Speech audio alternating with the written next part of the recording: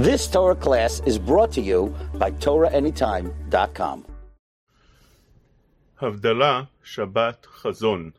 According to Sephardim, you do Havdalah on wine, and you drink the wine as well.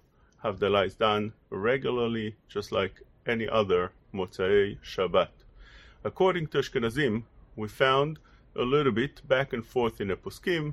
The Rama says that the minhag is to do Havdalah and give the wine to a minor child, and he drinks it.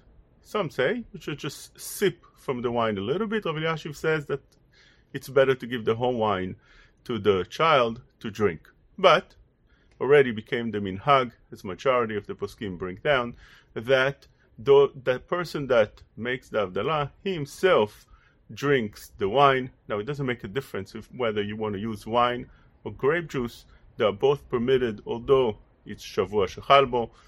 For Havdalah, the Mishnah Berurah brings down that it's permitted because people were not mekabel that chumrah of wine for Havdalah, because Havdalah is a mitzvah.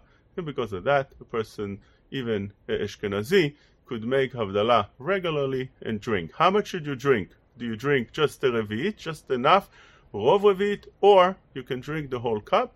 The poskim bring down la halacha that one is allowed to drink the whole cup and finish it, because since you drinking it for mitzvah purpose, kevan di shtare shtare, since you're already permitted to drink from it, you're allowed to finish the cup, and with that you'll be yotzeh the mitzvah of Havdalah. You've just experienced another Torah class brought to you by TorahAnytime.com.